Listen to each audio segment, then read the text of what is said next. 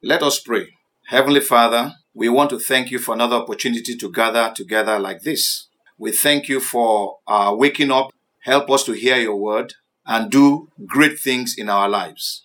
Thank you, everlasting Father. In Jesus' name we have prayed. Amen. We shall be reading Luke chapter 5, verse 17 to 26. Luke chapter 5, from verse 17 to verse 26.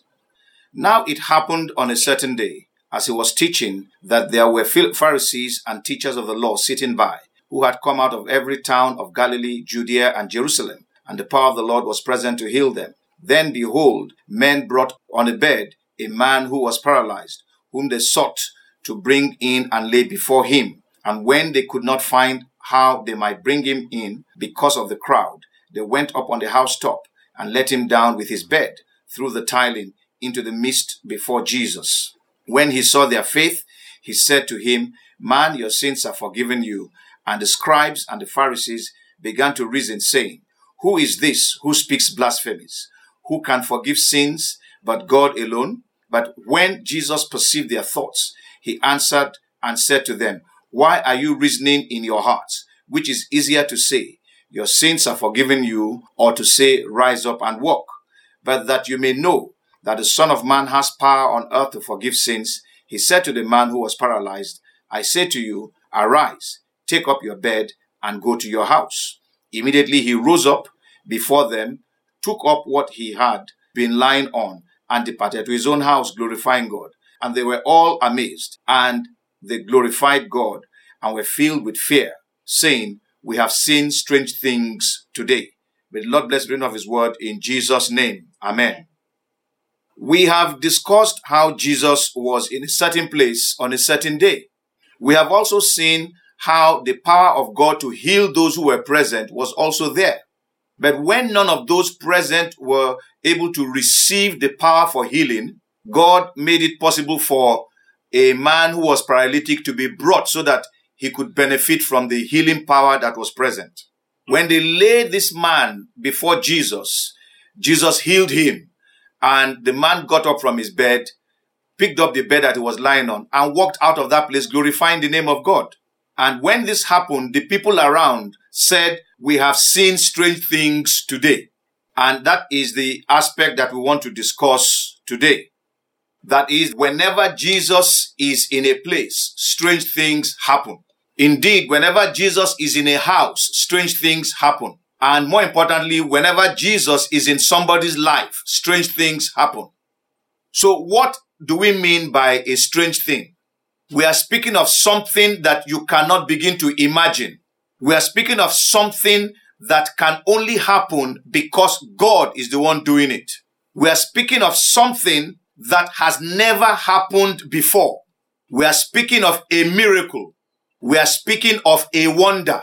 We are speaking of a wonderment. We are speaking of something that makes people to say, we've never seen this kind of thing before.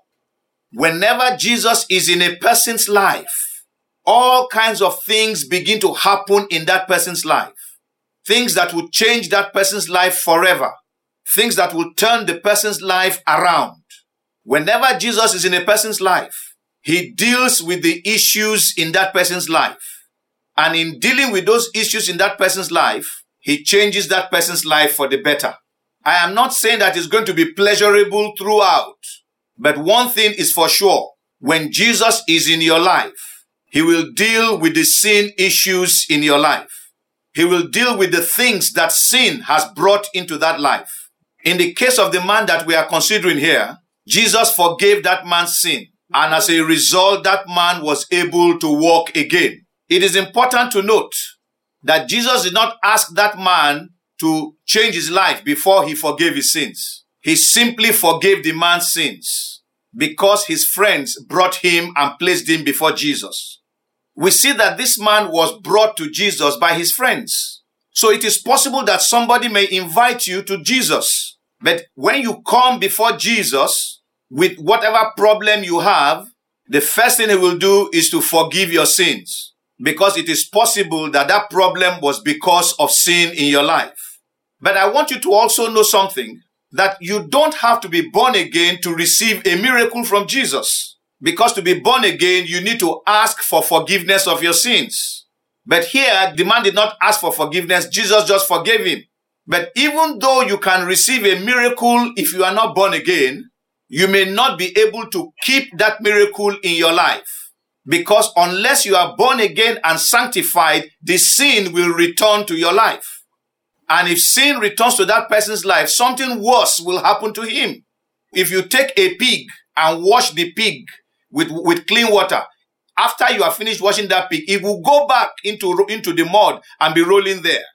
It is a waste of time trying to bathe a pig, so that a miracle will not benefit you if you are not born again. You can get a miracle if you are not born again, but it will not profit you unless you are born again.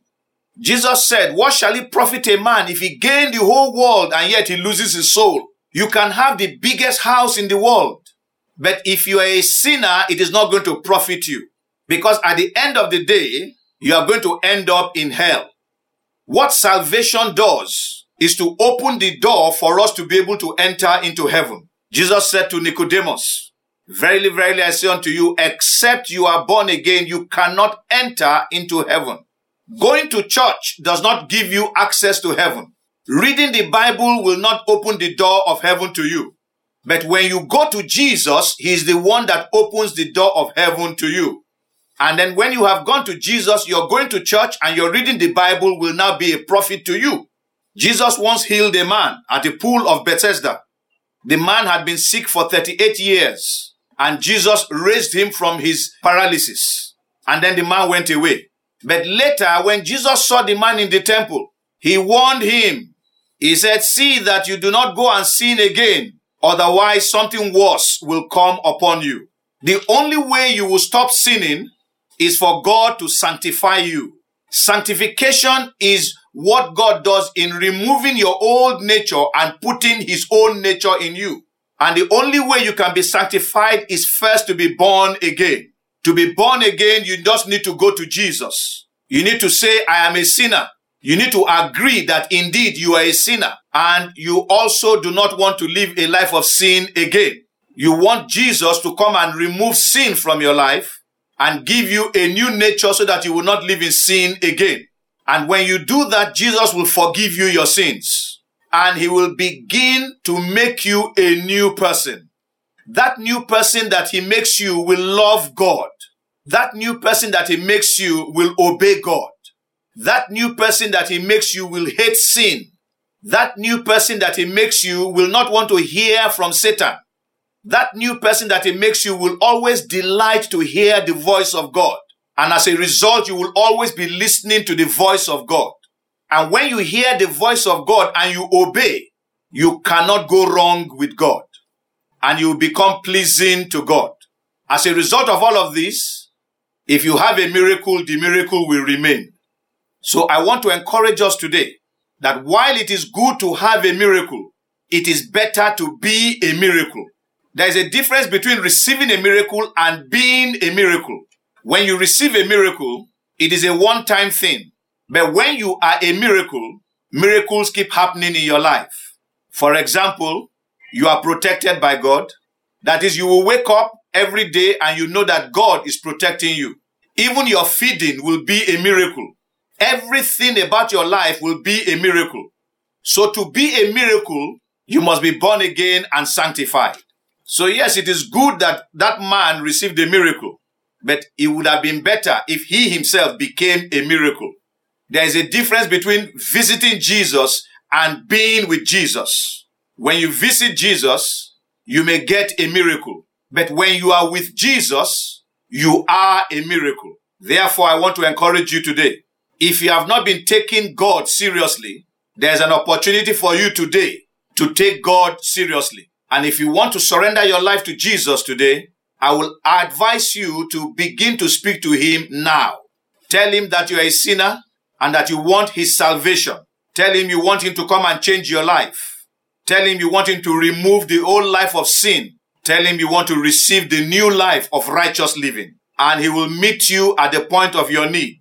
And he will save your soul. And when you die, as all men die, you are sure that you are going to be with Jesus in heaven.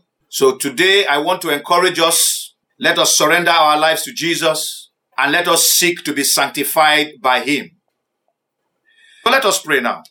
Heavenly Father, as many as want to surrender their lives to Jesus, please receive them into your bosom. Those who have already surrendered their lives to you, please begin a work of sanctification in their lives. Clean out the old nature that still makes them to commit sin and pour your life into them so that they can begin to live for you from now on. Thank you, everlasting Father. In Jesus' name we have prayed. Amen.